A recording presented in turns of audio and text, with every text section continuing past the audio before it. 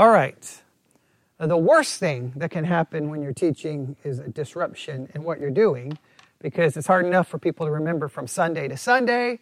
It's hard enough if you teach just, normal school, any subject.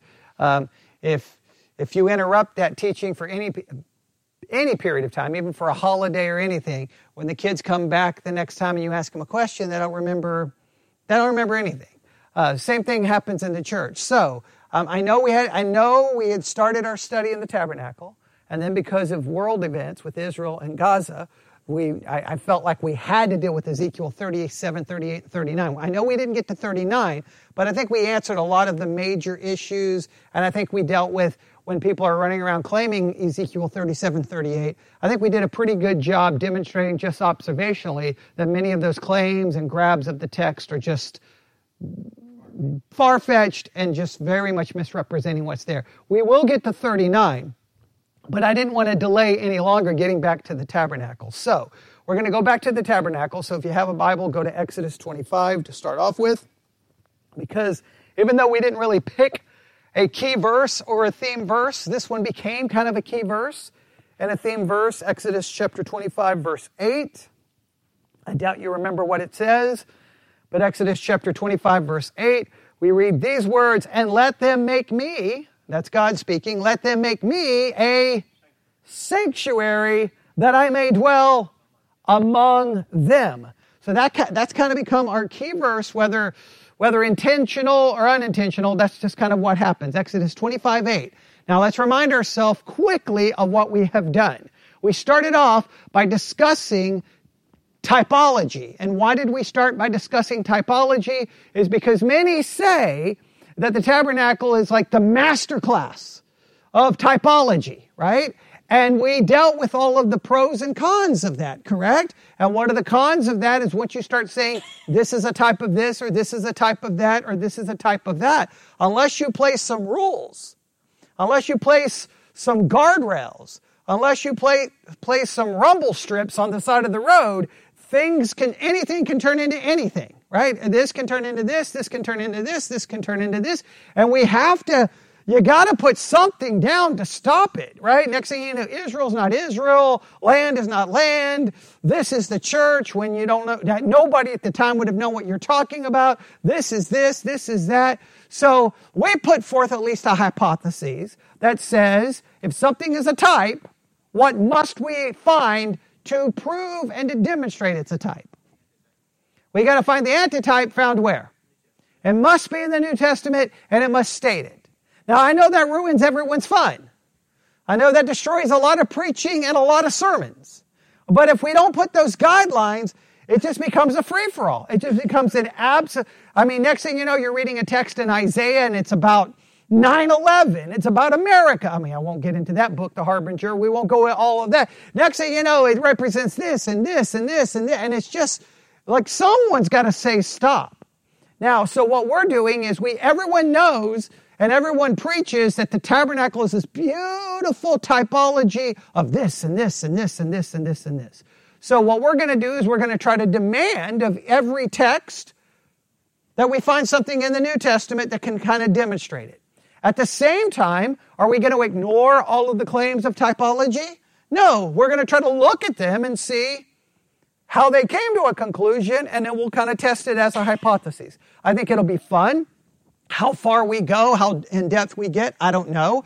But it'll be a challenge in hermeneutics, it'll be a challenge and in biblical interpretation, and it will be beneficial. So we're going to use all kinds of stuff. We're going to use all kinds of stuff, right? I got Wilmington's Guide right here. I got a book on the tabernacle here that I'll be using tonight. Anything at any point, if I want to grab something, I'm just going to grab it. At any point, I'm going to have no rhyme or reason. I'm just going to be like, what does that say? Okay? If you've got a study Bible, if they say this represents this, I'm going to be like, what? Okay, let's test it. All right, so we talked about typology. Then we took I think a very interesting turn. And the reason we took this turn is, I believe, because the text demanded it, all right? Because when we're reading in Exodus, we start in a specific section that seems to start giving us the instructions of the tabernacle. And then all of a sudden, in the middle of those instructions, we have 2 chapters that seem to be what? Completely out of place. And we're like, what happened? And everyone seems to admit that if we remove those 2 chapters, you can go basically from 25 to 40 with an uninterrupted instruction about the tabernacle. But these 2 chapters get in the way. What 2 chapters were that? Are we referring to? Does anybody remember? We spent about 5 hours on it. Okay, well, that's a good excuse for me. 32 to 34, right? Everybody remember that? Okay. Remember those chapters if they were removed? I said 2 chapters, but you get the basically, you got 32 to 34. We could argue, if we want to put 34 there. But we looked at all those chapters, did we not? And what did we refer to this as? A perpetual parentheses. Where did we get the perpetual from?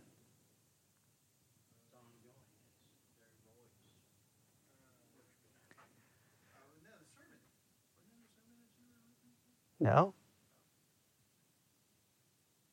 Nobody remembers what perpetual referred to? Perpetual referred to idolatry, right? Because the human heart is a perpetual idol factory. A quote from Calvin, right? I'm paraphrasing Calvin, right? Everybody remember that? Idolatry is a perpetual problem. Was it a problem for Israel? Was it a problem for the early church? Was it a problem for you? Was it a problem for me? Because the human, and I argued that the real idol, remember, Calvin viewed it that the human heart is the factory that produces idolatry. I changed it. I made a different argument. The perpetual idol is us, right? It's us, right? The heart itself is an idol because basically the heart says what? Worship self, and that all those other idols we go get are really to do what? To serve the real idol, which is us, okay? So there's the perpetual problem. In Exodus 32 to 34, what problem does it address? Idolatry. Of whom? Of Israel, right? Of Israel. Everybody remember this? Okay, everybody remember? Okay. And there was a lot of issues. From within those chapters, I tried to find the things that would somehow provide a solution. So we had a perpetual parentheses. The parentheses is 32 through 40. And within that, did we not pull out all of these things that are needed to address idolatry? Because the question is, how can God dwell in the midst of idolatrous people? And what things did we pull out? Sarah, do you remember any of them? All right, at least do you have them written down? We need a mediator, an advocate, intercessor, propitiation for our sins, and atonement, right? And there has to be a judgment. We talked about, there's a bunch of things we talked about, but those are the main ones, right? And what was my hypothesis about this happening in between, or right in the middle of instructions about the tabernacle? What was my hypothesis? Anybody remember? It was the main point we made in 5 hours.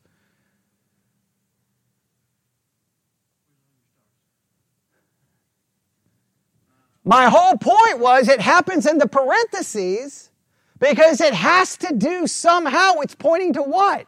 The tabernacle. There's got to be a reason textually this is inserted in the instruction. And so I made the argument that somehow all of those things we just talked about, a mediator, an advocate, a propitiation, all of those things show up in some way, shape, or form where? In the tabernacle.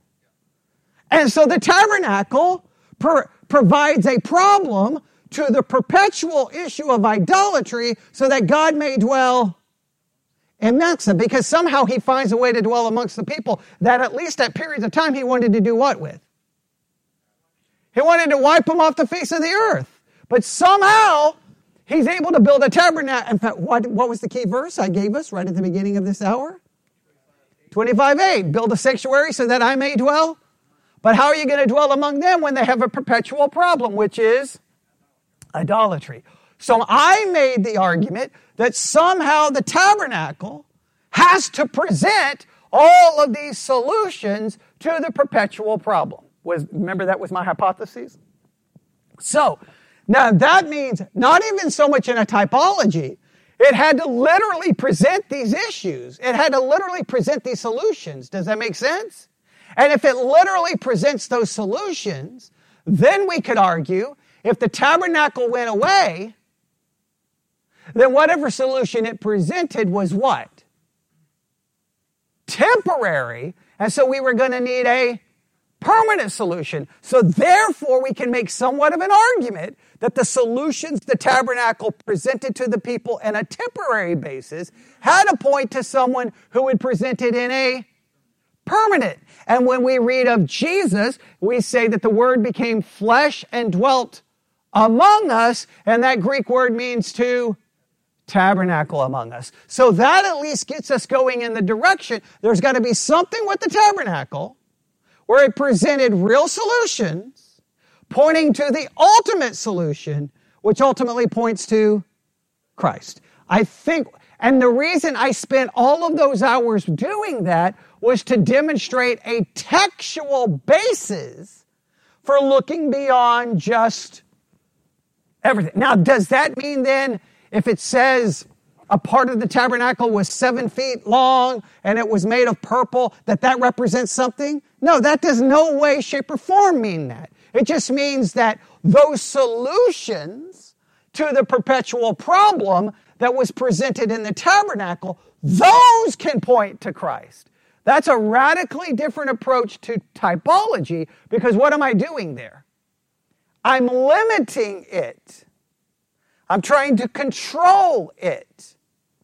That's why we spent all of that time. Now, I can come in here tonight and go, let's do it. Let's go directly to the building of the tabernacle, and we could just start working through it. But to ease ourselves back into it, because I knew y'all were not going to remember a whole bunch of stuff, right? To ease our way back into it, so that if we do this Wednesday, hopefully by Sunday you'll still remember tonight, right? That's not too long, correct? That's a couple of days, okay? Hopefully.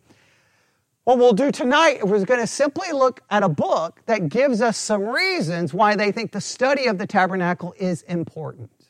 We will consider each point they make as a hypothesis. We may agree or disagree. And then on Sunday, we can start the construction of the tabernacle. We can start with some of the basic elements, and that'll be a very just tedious and very academic, but we at least want to understand what it looks like and some of the basic elements of it. Does that make sense? So everybody okay with doing that tonight? All right, that was 18 minutes of review. Now let's jump in, okay? Let me open up the book. All right, I'm reading a book called The Portrait of Christ. A Portrait of Christ. A Portrait of Christ. And in their very first chapter is the importance of the tabernacle. The importance of the tabernacle. And they give a number of reasons why they think the tabernacle is important, why it's important to study. Right? Everybody okay with that? All right. Number one, according to this book, A Portrait of Christ. Number one, the importance of the tabernacle is this. The tabernacle's importance is evident by the amount of space it occupies in God's Word. They're saying the first thing that proves that the tabernacle is of great importance is because of the mere amount of space that is taken up in the Bible about the tabernacle. Now, we talked about this at the very beginning of our study, and there's lots of pros and cons to this, but let me read you how they break this down. Whereas the record of the creation of the universe takes up basically 2 chapters of the Bible, the fall of man takes up 1 chapter, the tabernacle, its priesthood, and its offerings take up 50 chapters in the Bible. They break it down this way: 13 chapters in Exodus, 18 in Leviticus, 13 in Numbers, 2 in Deuteronomy, 4 in Hebrews. This is how they break it down. Let me go through those again. How many total chapters in the Bible? 50. How many in Exodus? 13. How many in Leviticus? 18. How many in Numbers? 13. How many in Deuteronomy? 2. How many in Hebrews? 4. All right? Now, I don't know what you think about that. I don't know what that makes you do. That irritates me to no end. That's the most irritating, aggravating thing I think I could read in a long time. We in the American church, we can't even agree on the word repentance. If I need 50 chapters, I need 50 chapters on the word repentance. Can the church agree on baptism? No. I wish we had 50 chapters on baptism. Can we agree on salvation? No. I wish we had 50 chapters on that. Do people look at how bad the church messes up the Trinity? Pastors who say they believe in the Trinity will immediately start referring to the Trinity in what way? A modalistic or using Symbalianism. And guess what? Do we have 50 chapters that deal with the Trinity? Not in any comprehensive way, right? Don't you wish there were 50? There's millions of things we wish there were 50 chapters on. But the tabernacle? That's the most irritating. That irritates me to no end. That just really does. Other people may think, oh, that's beautiful. There's nothing beautiful about it. When I need 50 chapters fixing, I don't know, the thing that has divided Christianity for 2,000 years. Nobody can agree. Nobody can agree on salvation. Literally, there's just disagreements over everything. Now, you could argue if we had 50 chapters on all those other things, we may have even more disagreement. But you would at least hope that with the more information, the greater chance we could come to some understanding. But 50 chapters. So on one hand, that's irritating to me. On the other hand, it presents a major challenge. How do you teach 50 chapters of information about a tent? What am I supposed to do with that? Now you can see why typology is where everybody would run to, right? Because if I can say, this represents this, and this represents this, and this represents this, and this represents this, that turns that teaching into what? Something cool, something interesting, something fun, something that the people in the pew will go like, I never thought of that or saw that. And there may be a reason. Okay, there may be a reason because maybe it never existed. But I digress. So it presents a challenge though, because I don't know what you do. Do you just go through every single verse and look at every single verse about the tabernacle? That sounds horrible. So what typically they do is you grab the basic concepts and you just say, this picture's this picture's this. See the cross references that I give you. Everybody's like, oh, wow. And then everybody walks away going, I'm an expert on the tabernacle. So I don't know what we do. I haven't quite figured out how we're going to approach it.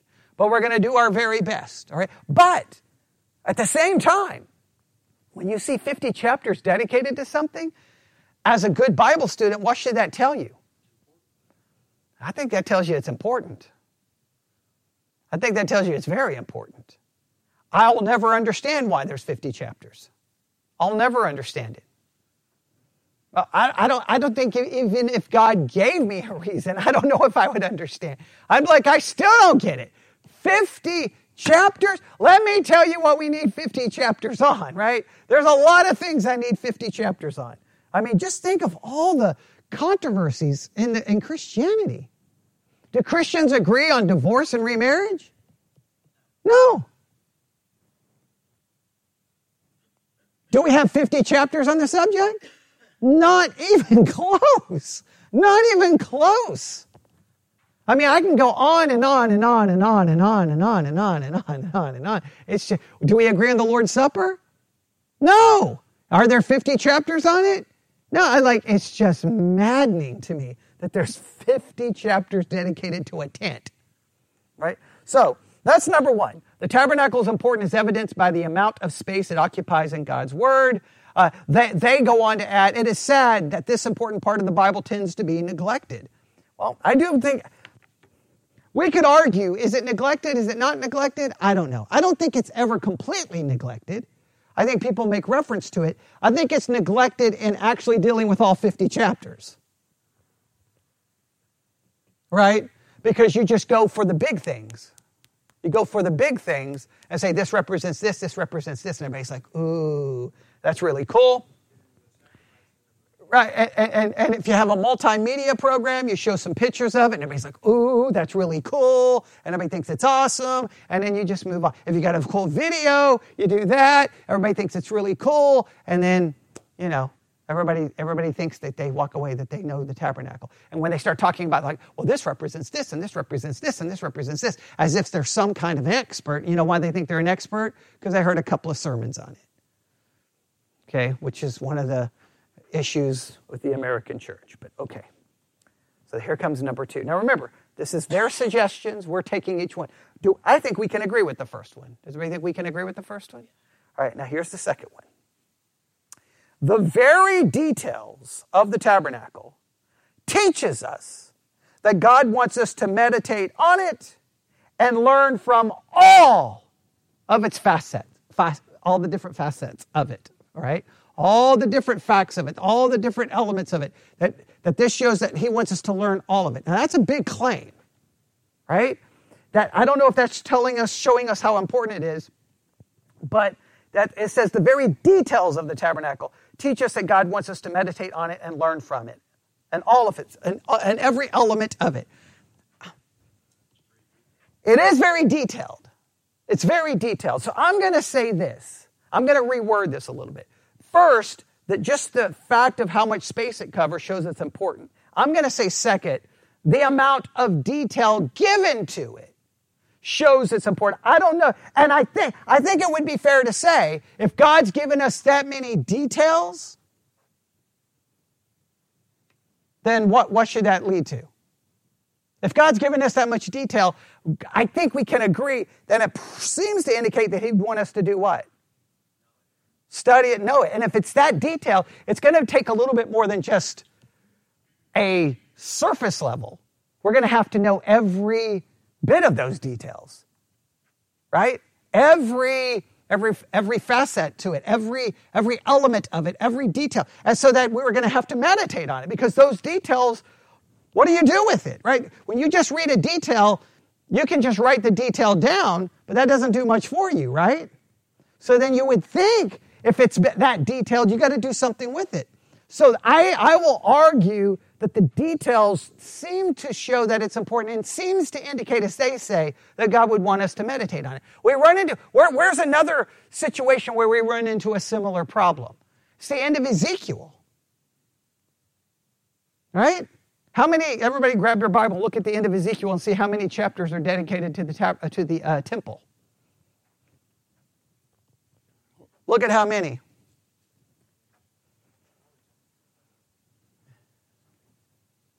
Yeah, well, we don't. Yeah, whichever temple it's referring to. How many chapters are dedicated to that temple in the book of Ezekiel? You know it's not 37, 38, and 39. So you can start in 40. 42. 8 chapters to one temple. Is it detailed? Oh, it is so detailed. Now, once again, what would that seem to indicate? Not only is it important, but it would seem to indicate that God wants you to understand the details. Or he wanted somebody. Good point. He wanted someone to know the details. Yeah, we could make an argument there. But so we could make the same argument about the tabernacle, right? We could make the same argument about the tabernacle. Maybe these details were for them and not so much for us. I mean, that's a good point. I know if you say that in many churches right now, people would be getting mad at you and be ready to throw things at you. But they'd be like, how dare you say that? But, I mean, the point is, I don't know. You know what the church does with the details. We got to make it all represent this and represent this and represent this and represent this. But I will argue, at least the space and the details seems to indicate that as a Bible reader and student, that I should at least take my time with it. Now, they make some claims here. And let's just, we'll consider this really quick before we move on to the next point. This is about all the details. And they're going to start mentioning typology here. All right, now listen. They say an Old Testament type is not the same as a biblical parable. Now let's stop right there. What is the difference between a type and a parable? Now I know this is not, this doesn't seem to fit their point, but they're using this point because the tabernacle gives us all these minute details. And they're saying that shows me why it's important and we should meditate on every detail. So to explain this, it's going to bring up the issue of a parable and a type. What's the difference between a parable and a type?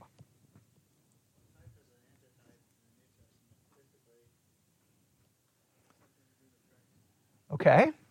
So for those online who did not hear, someone just said a type has an antitype, and usually the antitype is found in the New Testament, and typically it points to Christ. All right? Okay. What's that? How does that make a difference than a parable?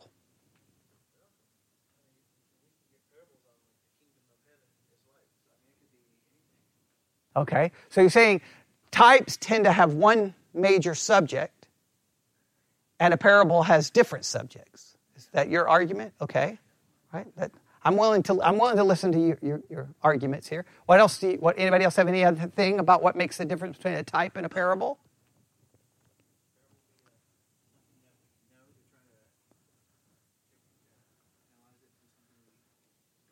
Okay. So a parable takes what we know to try to point to something we don't know. What does a type do? Does it not take what we know?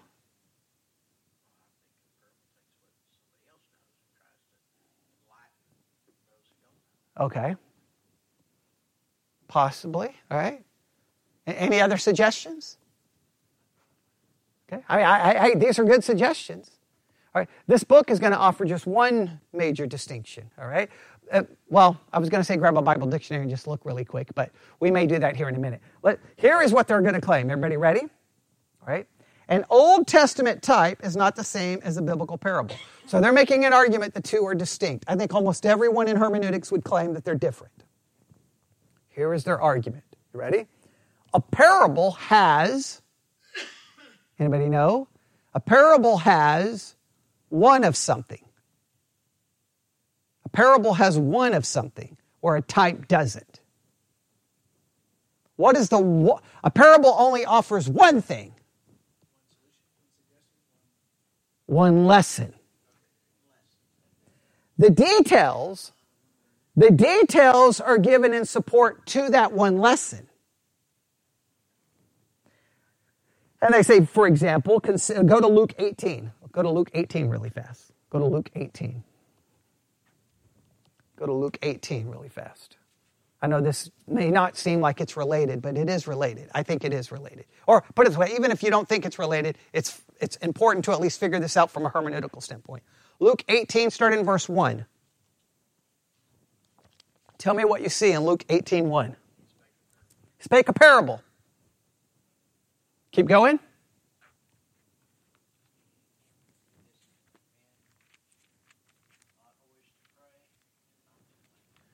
Okay. Yeah, the one lesson is stated in verse 1. What's the lesson? That man ought always to pray and not to faint, right? Okay, the details of the parable are there only to support that lesson. There you go. That's the idea of a parable. All the details in a parable point to the one. Remember, that's what I always warn you about parables, is that what people have a tendency to do is they get to the parables and they start doing what? This represents this, this represents this, this represents this, this represents this. And then typically, the next thing you know, the parables are who knows where you are, right?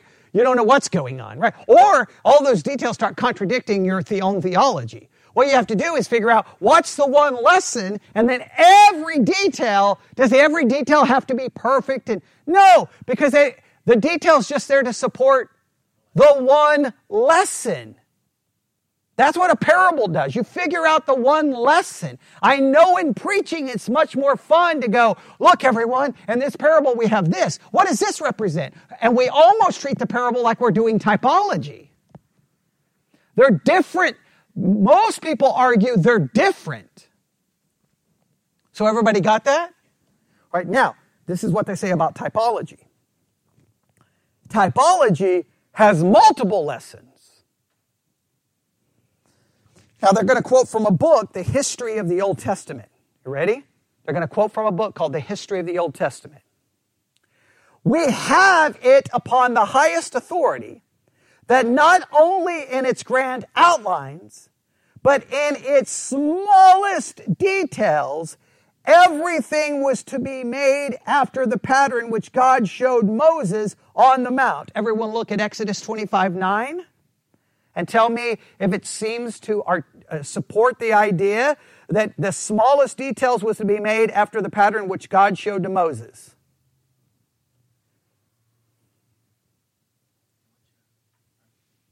Do what? Exodus 25:9. Tell me what you see when you get there. Let's see if it supports this.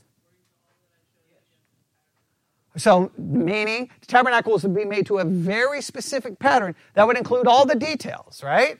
So, this is what this book is trying to argue. Now, hang on, and go to Acts 7:44.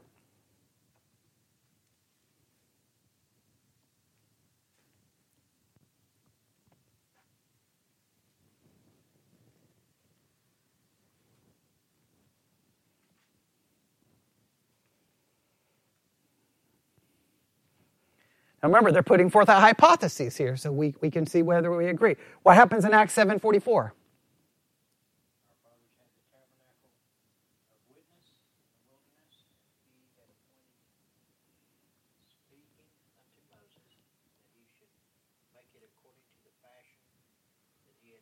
Okay, in other words, that Moses was to build it very specifically according to the fashion or the model or the pattern, depending on your translation, how it was made. Everybody see that? Go to Hebrews 8:5. What do you see in Hebrews 8:5? Hebrews 8:5.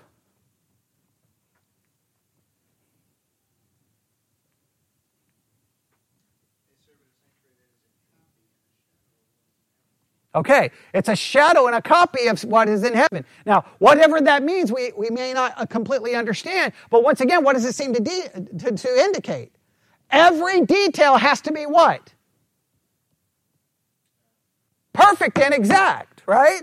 How about Hebrews 9:23?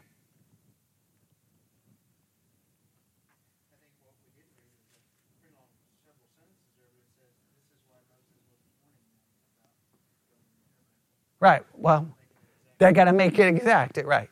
Hebrews 9:23.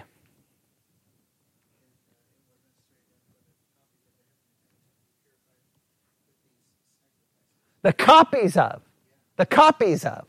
all right? This is very meticulous, very specific, all right? As this book, again, it's called The History of the Old Testament, states, all of these verses teach us that Moses was shown by God an actual pattern or model of all that he was to make in and for the sanctuary. This convey only one meaning. It taught far more than the general truth that the only that approach to God is lawful or acceptable, which he has indicated. For God showed Moses every detail to indicate that every detail had its special meaning and hence could not be altered in any, even the minutest particular, without destroying that meaning and losing that significance, which alone made it of importance. Nothing here was intended as a mere ornament or ceremony. All was symbol and type. So they're making an argument because every detail was a type. Therefore, all of it is significant, and we then should meditate on every detail. Now, that's a big jump. I don't know if I agree with that, but I will state this. Is it not fascinating that from the Old Testament to the New Testament, it does mention that every detail was to be a certain way? Now, that tells me at least, I don't know if that means every detail is a type. I think that's a leap. But it does tell me that every detail what?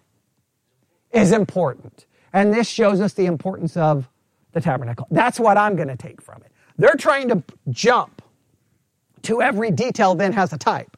That I don't even know where you go with that, right?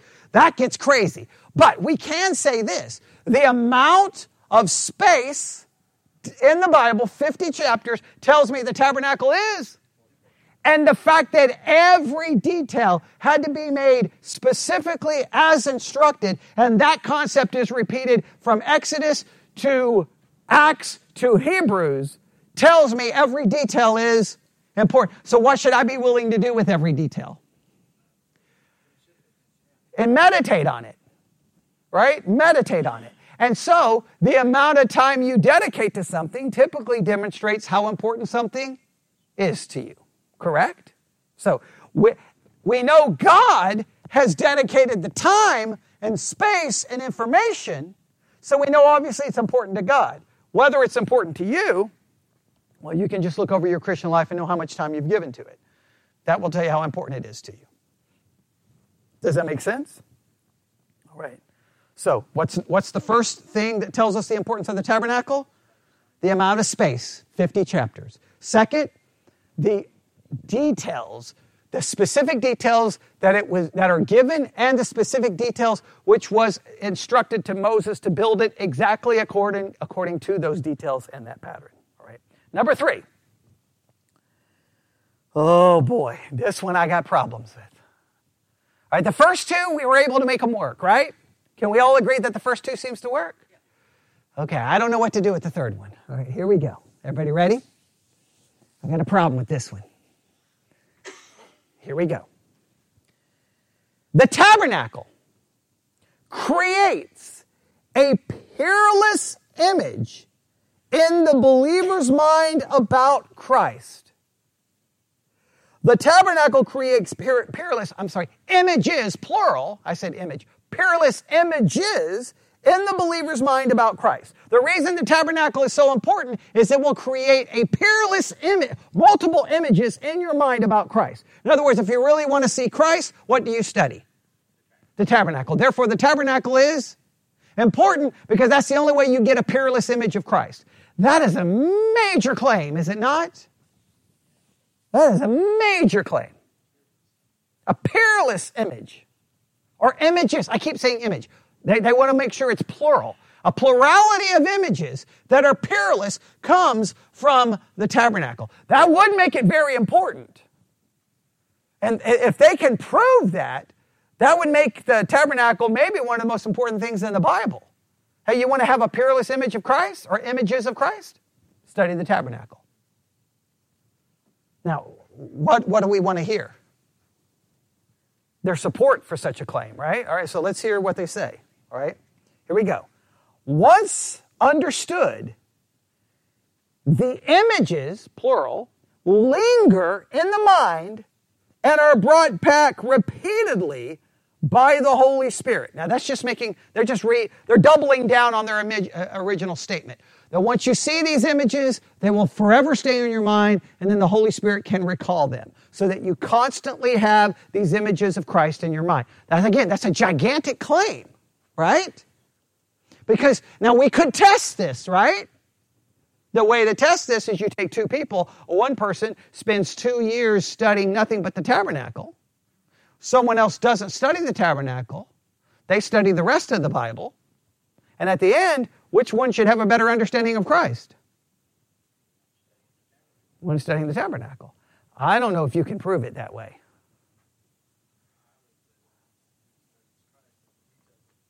Yeah, I don't know if you can. Man, that's a huge claim. That's a huge claim. Well, wait, let's see if they offer any more information. All right. Now they're going to quote from a different book.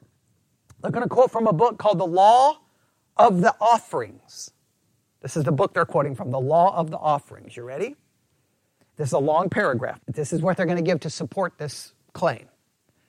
The types are, in fact, a set of pictures or emblems directly from the hand of God by which he would teach his children things otherwise all but incomprehensible.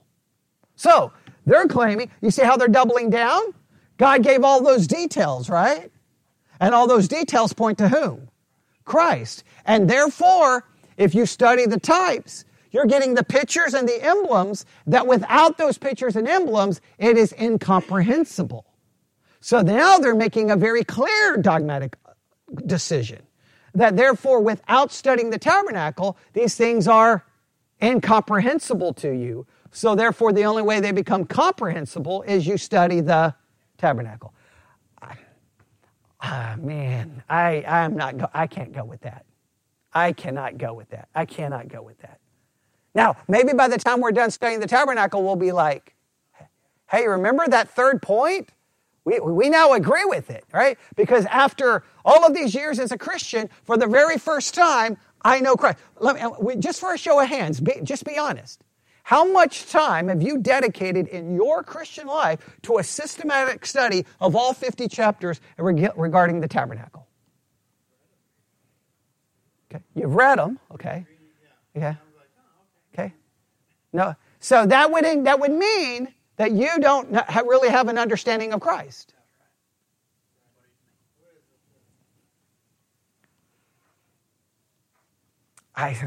Now, if you want to believe that, that's okay. You can, but I. More of the New Testament, and where, let's say, Hebrews uses the tabernacle.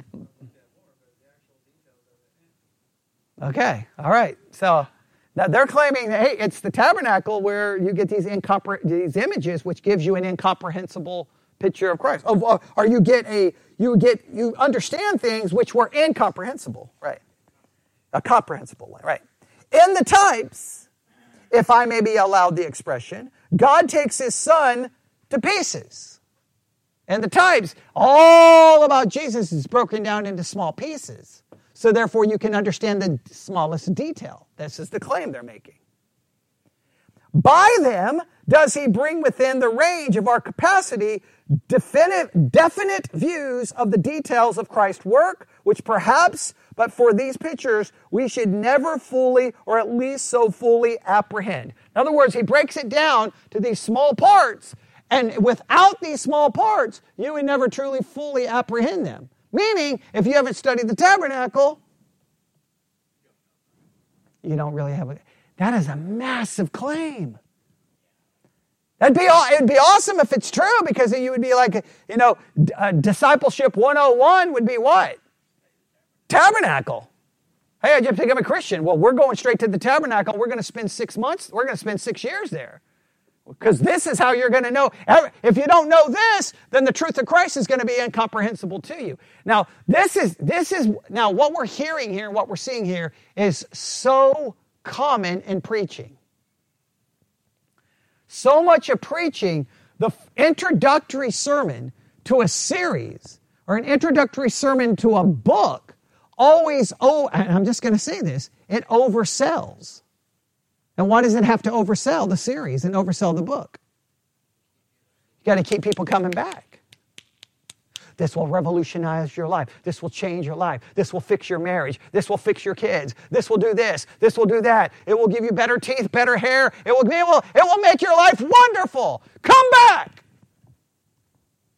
Well, if you oversell everything, at some point the overselling becomes meaningless. I think this is a little bit of overselling, personally. I could be wrong, but I think it's a little bit of overselling. Now, you can tell me, all right? They go on to say, it says, the realities which the type represents are in themselves truths and facts, the most elevated facts, which have taken place before God himself, facts in which he himself been the actor. These vast and infinite objects he brings close before us in emblems and presents them to our eyes in a series of pictures with the accuracy of one who views those things as they are seen and understood by himself, and in a way in which they may be understood by us. All right. I don't know what you do. How do we want to define? Number one was it's important because of the space. Number two, it's important because of the details. And number three, they're saying it's important because of what it does. It's going to give us gives us peerless images of Christ. You can just put that down and put a question mark next to it. I just question that all day. I don't know if I can buy that. I don't know. Right? Put it this way. Because what we tend to do in this church is we tend to question everything. We'll wait and see when we're done what we get, right? We'll wait and see. Because I think I could skip the tabernacle and I could go to the Gospel of John starting in chapter 1. In the beginning was the Word was with God, and the Word was God. And the Word became flesh. And I think I may get a pretty good idea about Christ before I ever even know the tabernacle existed. Because I studied John chapter 1 before I ever studied the tabernacle.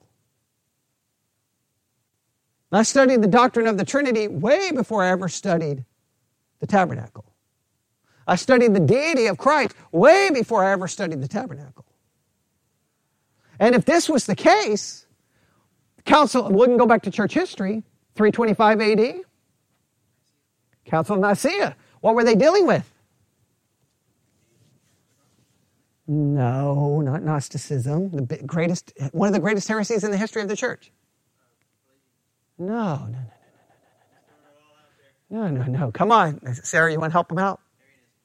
Arianism. Okay, did she say it? Or you can't.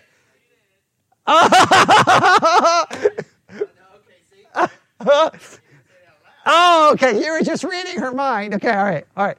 Sarah got it. All right. Arianism, one of the greatest heresies of the church, which dealt with what? The nature of Christ. Right? Well, guess what? Then when we go read the Council of Nicaea, they should have just told everyone, learn the tabernacle, then you'll have peerless images of Christ and who he is and his work. I don't think they pointed us to the tabernacle, did they? No. I mean, we studied the Council of Nicaea. I don't think we even mentioned the tabernacle in its entire, and all of its anathemas and all of the documents from it. So I just don't think that. Do I? I've tried to blow it apart, but at the same time, I'm willing to be corrected. So what I'm saying is we're going to put a question mark by it, because when we're done, maybe we're all going, whoa. Remember all that stuff that was incomprehensible? We now comprehend it because we studied the tabernacle, right? So I don't know. All right, let's go to the next one. The next, God's use of illustrations reminds us of their importance. So because God uses illustrations, I guess they're going to make an argument that shows us the importance of the tabernacle. Let's read and see how they're going to try to articulate this one. All right? We're going to run out of time. All right, here we go. God has filled the Bible with illustrations. Indeed, God has filled the universe with illustrations of spiritual things. Men need examples and illustrations, and every preacher and teacher must remember this. While we can and should draw illustrations from everywhere in life, the very best illustrations of spiritual truth are found in God's Word. Since the Bible is perfect and it is able to make the man of God perfect, it contains perfect teaching as well as perfect illustrations to support the teaching. So simply put, the Bible is full of illustrations. Therefore, the tabernacle basically is an illustration of greater spiritual truth. Okay, well, to me, if you call it an illustration, is that the same thing as a type? I don't know. Are illustrations and the type the same way? That one's really not helpful, but you can just put it down. God uses illustrations, and the tabernacle is important because it serves as a great illustration of spiritual truth. I don't know if I agree with that one, but they don't really give any other explanation to that one. It's almost like they're reaching for that one. I don't know. I think you've already kind of made that point, but okay. All right? All right. Here we go. You ready for the next one? Everybody ready? All right. The tabernacle sheds light on the Gospels, and the Gospels shed light on the tabernacle. Why is the tabernacle important according to them? The tabernacle helps us understand the Gospel, and the Gospel helps us understand the tabernacle. All right. Here's what they say. The teaching of the tabernacle and the teaching of the Gospel fits together in divine perfection, giving us an astounding revelation of Christ. For example, consider the offerings presented before God and offered unto God, and a burnt and a sweet savor unto God. These depict Christ's relationship with the Father in a most fascinating manner. This gives deeper understanding to New Testament passages such as John chapter 1, verse 1 through 2, of the Father being the eternal Word and dwelling with the Father, and John 1:18 of Christ being eternally in the bosom of the Father. The aspect of the offering also gives us a deeper understanding of what transpired on the cross when the Son offered himself as the perfect sacrifice, and the Father had to forsake the Son because he was bearing the sins of mankind, and the Son cried out in agony, my God, why hast thou forsaken me?" a statement so important that it is repeated 3 times in Scripture. This aspect of the offering also shines on light on the Son's prayer to the Father when he was on earth, just as he had as the prayer of John 17, when Christ spoke of the glory he had with the Father before the world was. In these lessons, we will see how that such things are better understood by the tabernacle. So they're saying the tabernacle is important because it helps us basically understand the gospel, and the gospel helps us understand the tabernacle. That's a big claim. I would put it's important because the tabernacle points us to the gospel.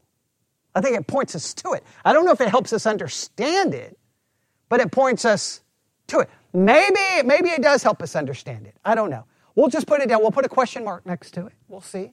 The only way we're going to know is what?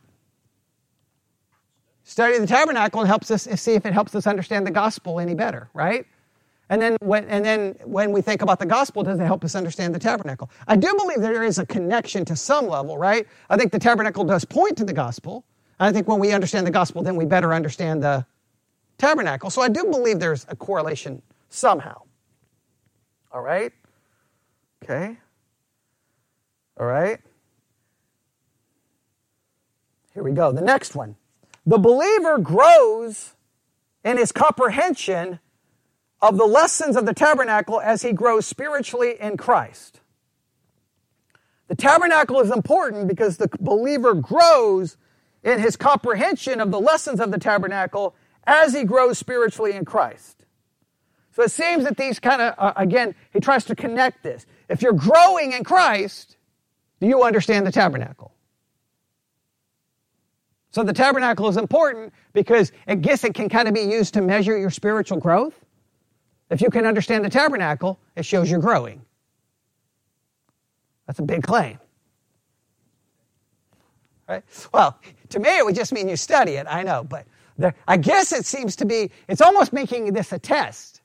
Hey, church, are you growing spiritually? Everybody says, yes. And I'm like, reach underneath your pew. Taped to the bottom of the pew is a 30-question test on the tabernacle. If you understand it, you're growing spiritually. If you don't, you're wrong. I don't know. I don't think it works that way. Stephen just said, it just proves you studied the tabernacle. Right? I don't know.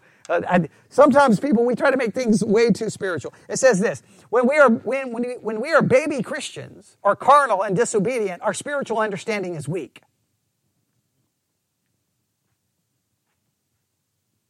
So then the author gives an illustration.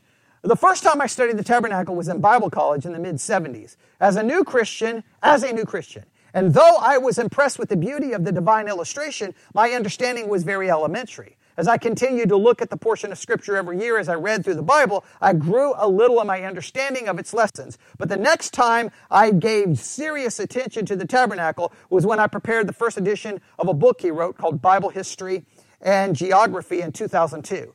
By then, I had been walking with the Lord and devouring His Word for 30 years, and the tabernacle meant more to me.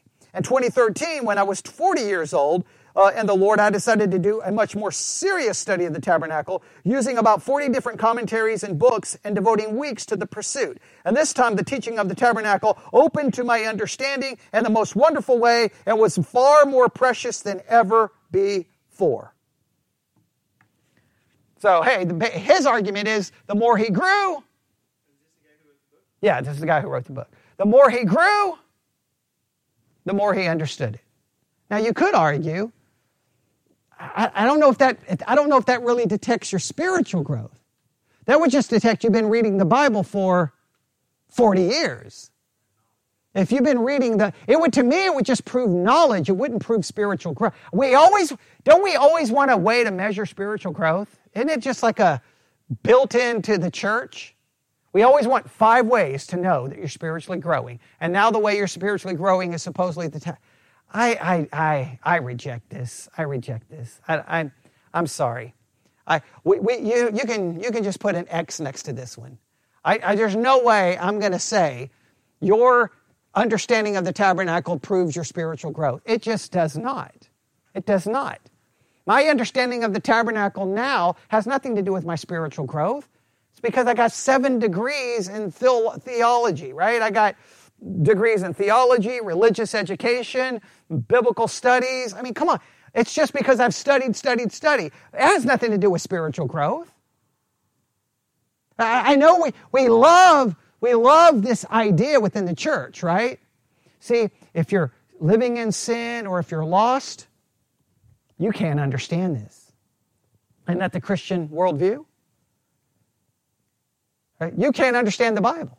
But when you become a Christian, dun, dun, dun, dun, understanding is yours. Well, that's the biggest bunch of garbage I've ever heard. We got 2,000 years of church history. Christians can't agree on anything. So if we've been given supernatural understanding, you think we would stop arguing with one another. But the fact that we can't stop arguing with one another means we don't have any supernatural understanding. And sometimes I can hear an atheist or an agnostic talk about the Bible, and they seem to grasp it far better than Christians I talk to. So I think I'll go back to Augustine. How do we understand this book? The same way we understand any book. You read it and you work. And if you don't put forth the work, you don't understand it. I don't care if you write it 60 times. You got to do some work. So I disagree. We're just going to reject that outright. It doesn't prove my spiritual growth. It proves how much time I've worked on it. My understanding of the Bible can grow irregardless of my spirituality. My spirituality can be tanking. My understanding can be growing. I know if I say that in any church, they'll be, absolutely not. If you're not growing in the Lord, God will not help you understand His Word. You turn it into something magical, right? Turn it in, like if I'm a better Christian, then I have better understanding. Well, then, obviously, no one's a good Christian considering 2,000 years we can't agree on one doctrine. That means God has kept the truth from everyone. But isn't it amazing that we always think our understanding is directly related to our spiritual growth? That's just... Okay, can we all agree that that's just nonsense? All right, then there's 2 more and we'll end. Next, we will continue to learn from the tabernacle. I'm just going to throw that out there. They just say, hey, you can learn from the tabernacle. It's important because you can always be learning from the tabernacle. I got no problem with that one. And you know why I know that's true? All Scripture is given by divine inspiration and is profitable for teaching, correction, reproof, instruction, that the man of God may be thoroughly furnished unto every good work. We're always going to be learning from the tabernacle because it's God's Word. And aren't we always learning from every part of God's Word? Yes. So it doesn't make the tabernacle any more important than any other part, but it makes it important because it's God's Word and we're always going to learn from it. And now the last one is the one where I just want to just absolutely lose my ever-living mind and start drinking heavily, okay? Here's the next one. You ready? And this is the last one. Oh, man. I'm going to have a hard time reading this one. It's going to get caught in my throat. I'm going to start coughing, all right? The tabernacle is important because it reminds us that God's people needs teachers.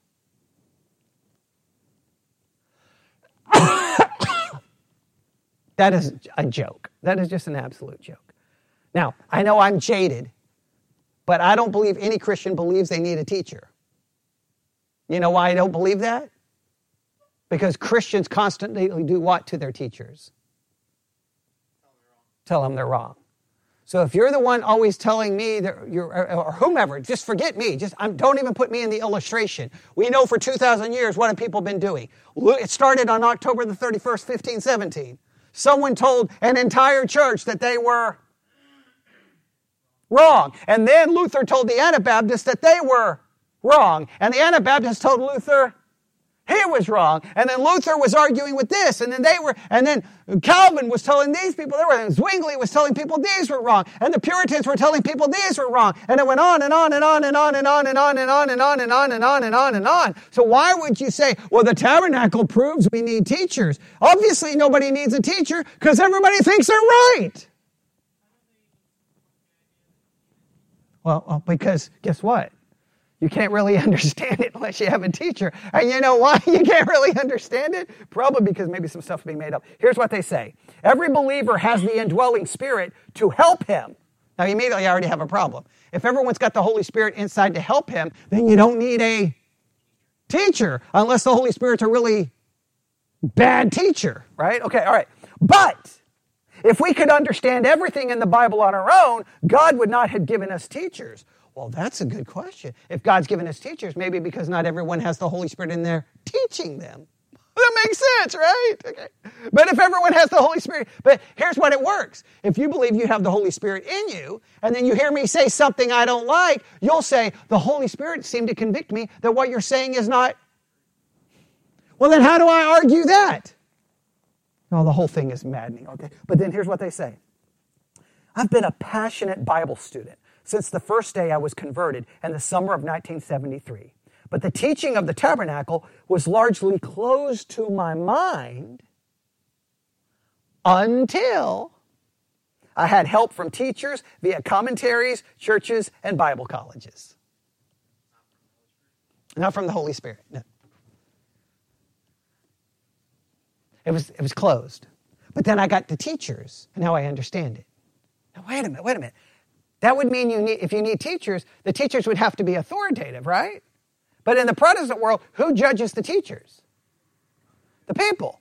So why would you need a teacher if you're the one judging like nobody in the Protestant church will ever explain this to me. If you're the one judging the teacher, then can the teacher have any authority? No, if you're the one judging the teacher. Nobody can explain it. This is where Catholics just mock us all day long because it's the most ridiculous. On one hand, we want to say, oh, we need Bible teachers to teach us because I couldn't understand this until I was taught. Maybe you couldn't understand it because maybe what they're telling you is not there. You ever thought about that? Is that a possibility, right? Is that a possibility? I mean, it could be a possibility, but I'm just saying in the Protestant church, we have to at least acknowledge this weird dynamic. On one hand, you're supposed to be judging what is being taught, whether it's true or not true. And if you're the one judging it, well, then who really has the authority in the relationship? The one judging, right? But on the same time, they're like, no, the people, you need preachers and teachers, and they have an authority. But what authority do I have if you're the one who can instantaneously tell me I'm wrong? Now, can I say you don't have the authority to tell me you're wrong? Now, the minute I tell you you don't have the authority to tell me I'm wrong, then means my teaching has authority, and then you have to submit to it. But we know that that doesn't work in the Protestant church. So then you can just get up and go somewhere. Like the whole system is broken. I can't stand anything that says you need teachers, because you don't need teachers. Because you're the one supposed to be judging me. It's the weirdest thing in the Protestant world that we have a system that says someone without Bible college, without seminary, without ever reading a book on anything, can tell the preacher who's supposed to go to Bible college and seminary that he's wrong. Then what's the point of Bible college and seminary? It's the most useless waste of money in the history of mankind. They say, no. The preacher has authority. Do I? Because if I do, then no one should be able to do what? To challenge you. But that's not the way it works. So he can say that the tabernacle, what his argument is, the tabernacle is so complicated and so difficult that you can't understand it apart from teacher. But if you can't understand it apart from a teacher, then what else can you not understand apart from a teacher? And if you can't understand it apart from the teacher, then how can you ever question or judge the teacher? Sometimes I don't think the Protestant world ever thinks this through. Because this is not always the Catholic argument. Sarah can verify this. This is the never-ending argument on Catholic radio. It's like, well, who says you're right? Everybody just thinks they're right. I can stand up here and preach something in 5 seconds. You can tell me, I don't agree. Because that's how we believe it works in the Protestant world. And the Catholic world, they'd be like, no, who has the authority to interpret it? The magisterium of the church. And that interpretation is authoritative. So, look, here's what, you tell me.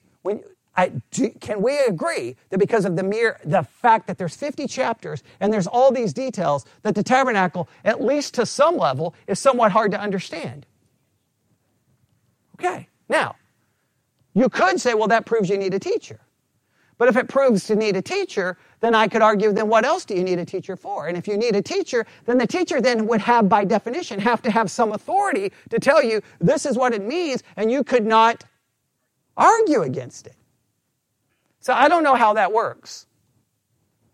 I don't know. You can do whatever you want. I'm so jaded at this point in my Christian life, I don't even know why there's teachers. I don't even know why the church exists. From a jaded perspective, I know I shouldn't say that, but I just sometimes don't understand, because it's like everyone just does what they want anyway, so what's the point? Like, I don't get it. I don't understand. And I've listened to people try to tell me, no, I believe the pastor has authority. Until you disagree. Exactly. So then the whole thing is useless. So I don't know. I will say this. The tabernacle demonstrates the importance of study. Do you think that's a fair way to put it? Are you going to be able to understand that just reading it? No. It's going to require some work. So that doesn't really prove the importance of it. Maybe the fact that the tabernacle requires great study shows us the importance of the tabernacle. Is that a way to word it? The tabernacle demonstrates the importance of study, which demonstrates the importance of the tabernacle, because it probably will require a little bit more work to understand that than to some things, right? I mean, I can understand pretty simple, don't bear false witness. That makes sense. I don't know if I can understand 50 chapters of instructions about how to build a tent.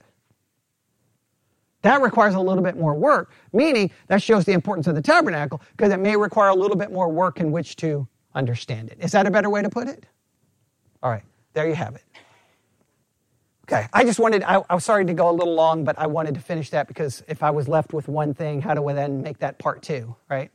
Part two, we have one thing to cover, right? So, all right. I mean, I probably still could have made it work. I probably could have, but we can advance. All right, let's pray. Lord God, we come before you this evening. Lord, we know that you've put the tabernacle in your word. We know a great amount of time and details are dedicated to it. Help us understand the importance of it, not by overselling it, hyping it, or exaggerating it, but help us just know because it's there, we need to dedicate ourselves to understanding it. And I believe that we can, if we're honest, see that there's some great difficulty ahead in trying to figure it out. Let that humble us. Let us work together to do our best to understand it correctly, and forgive us in all the different ways we have misinterpreted it in the past and all the ways we will misinterpret it in the future. And we ask this in Jesus' name. And God's people said, amen.